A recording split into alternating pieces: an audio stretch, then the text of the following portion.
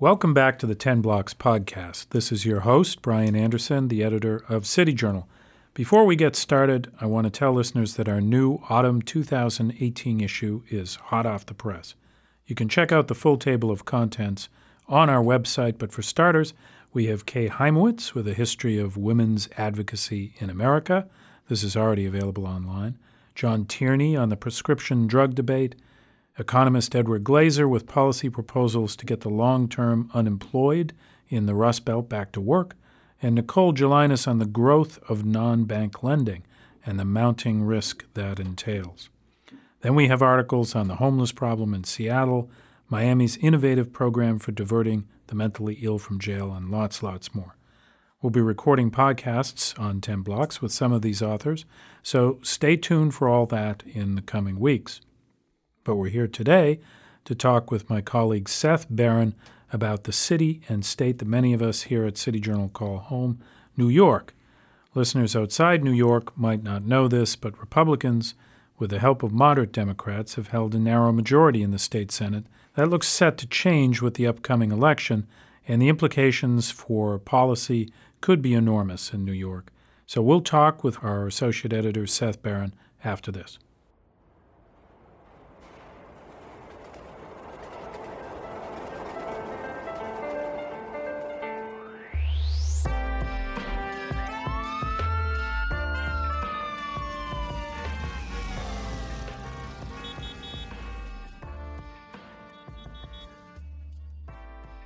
Seth, thanks for joining us. Thanks, Brian. I'm glad to be here. The elections are coming up, and Democrats do seem poised to take over full control of state government. So can you give a breakdown for our non-New York listeners about what the most likely outcome of this election is looking like electorally, and how did a group of Democrats, people don't understand this outside New York, I think, end up caucusing with Republicans for the last 8 years, I think. And what's going to happen now? Sure, Brian. You said before that Republicans held that Democrats held the state Senate briefly in 2010. Really, Republicans have had control of the New York State Senate since the 30s, except for a very brief interlude in 2010. Which turned out to be so dysfunctional that it just collapsed almost immediately. 3 successive Democratic leaders went to prison for various scandals. You know, it just devolved into arguments about parking spots and keys and who got which office. It turned into a real mess. And the Republicans managed to take control again. Now,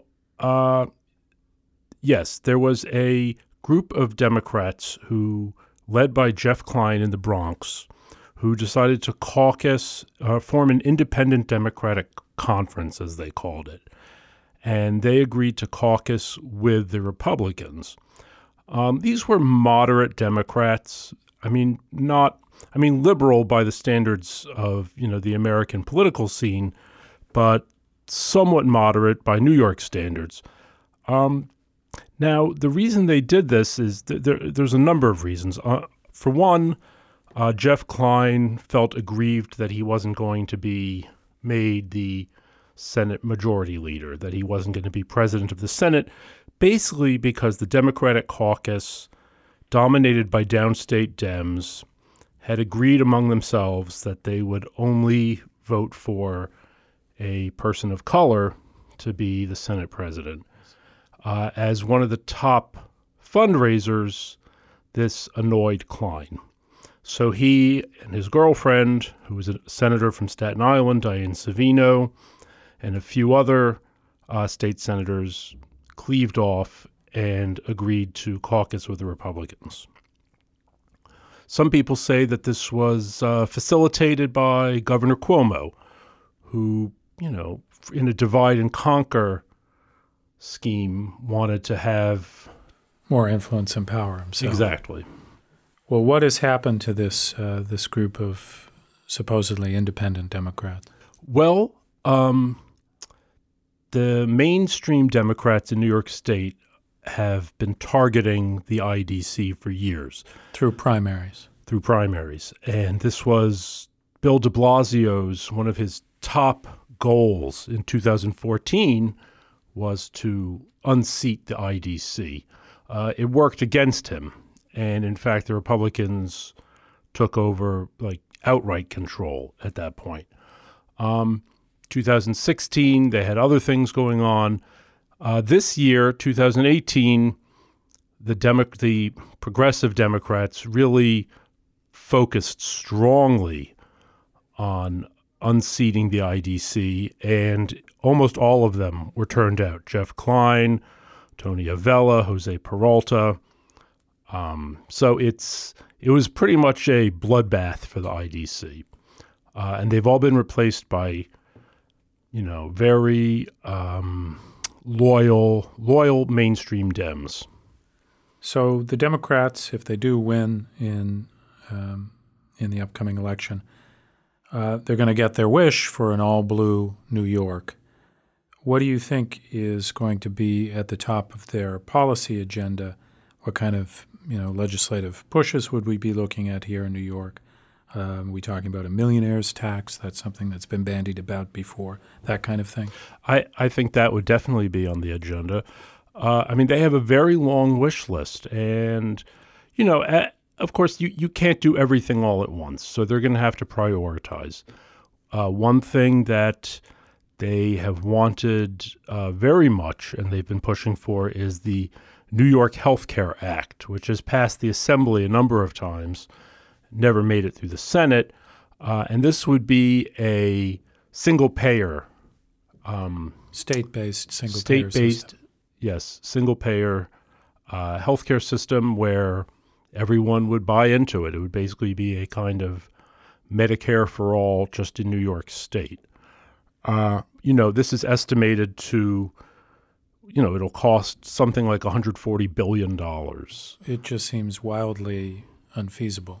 It would require a 156% tax increase, I believe.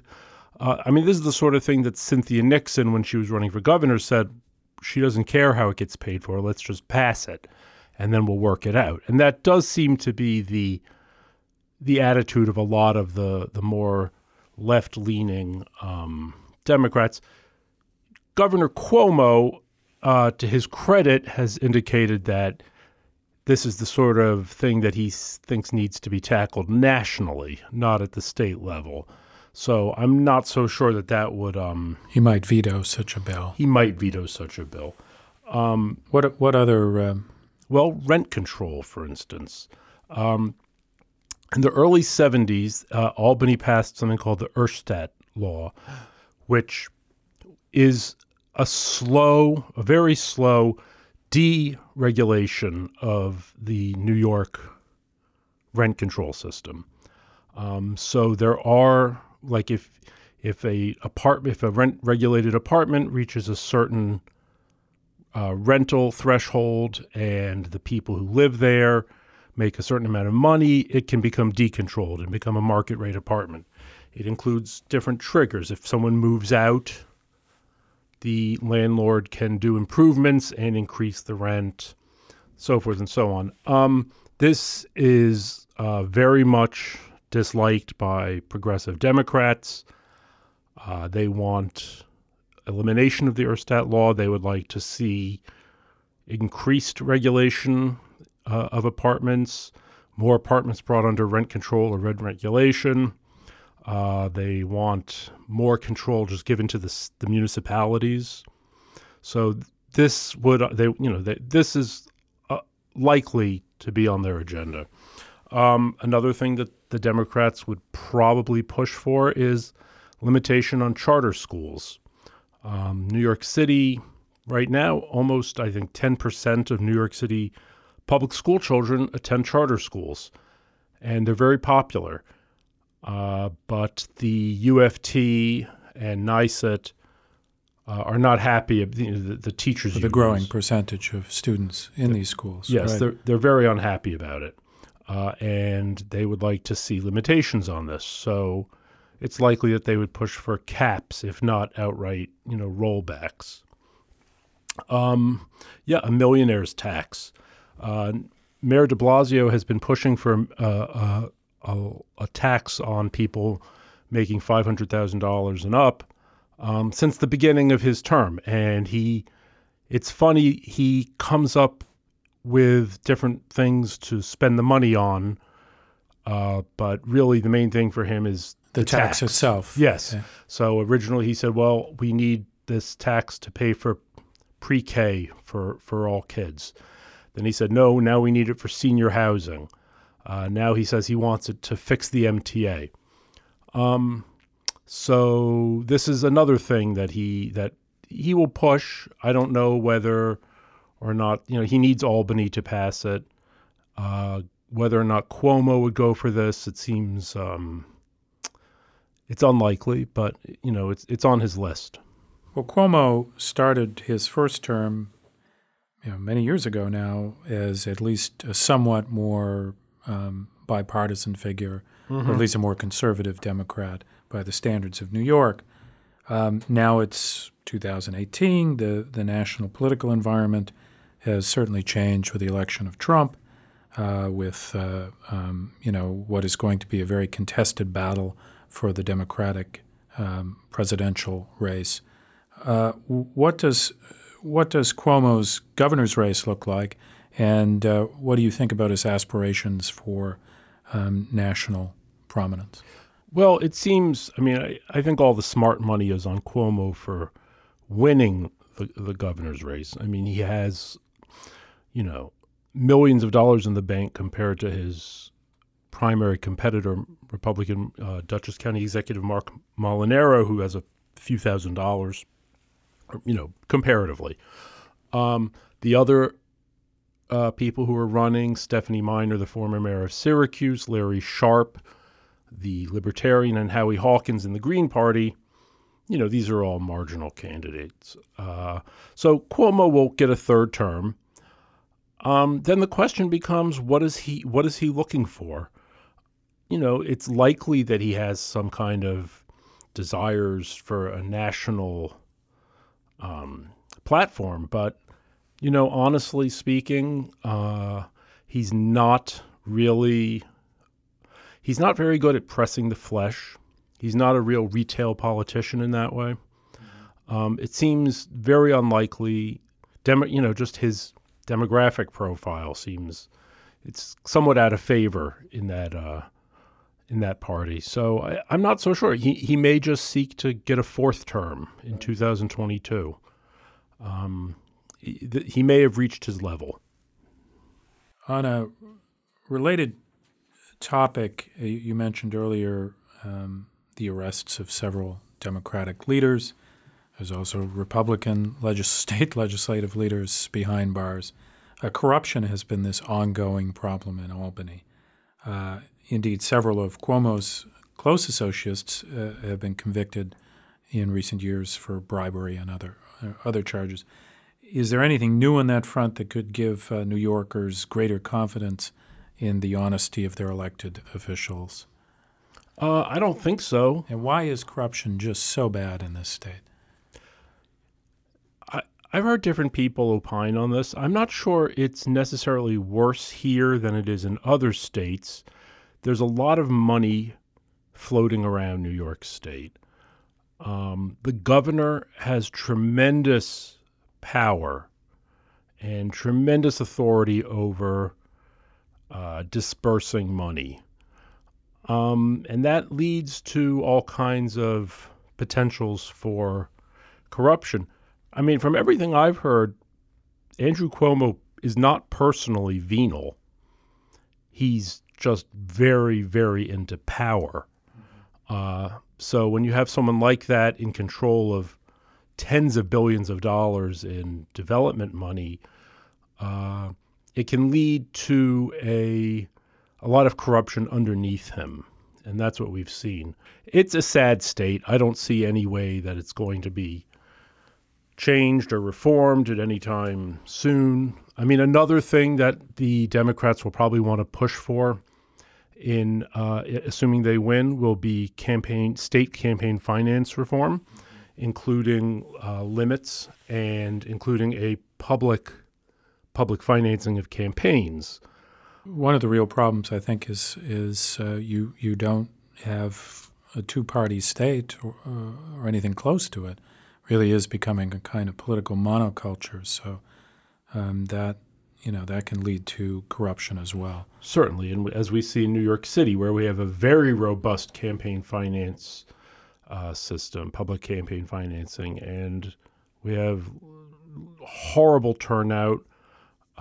We have incumbents and getting reelected all the time, and we have an entrenched consultant culture. And I think we'll just see that grow more thoroughly statewide. Well, on that rather pessimistic note, why don't we end this conversation for now and hope for the best come Election Day, and hope that New York becomes a more competitive political culture over time. Don't forget to check out Seth Barron's great work on our website, www.city-journal.org. You can follow Seth on Twitter @SethBarronNYC, and we'd love to hear your comments about today's episode on Twitter @CityJournal. Thanks for listening, and thanks, Seth, for joining us. Thanks, Brian. Thanks for joining us for the weekly 10 Blocks podcast featuring urban policy and cultural commentary with City Journal editors, contributors, and special guests.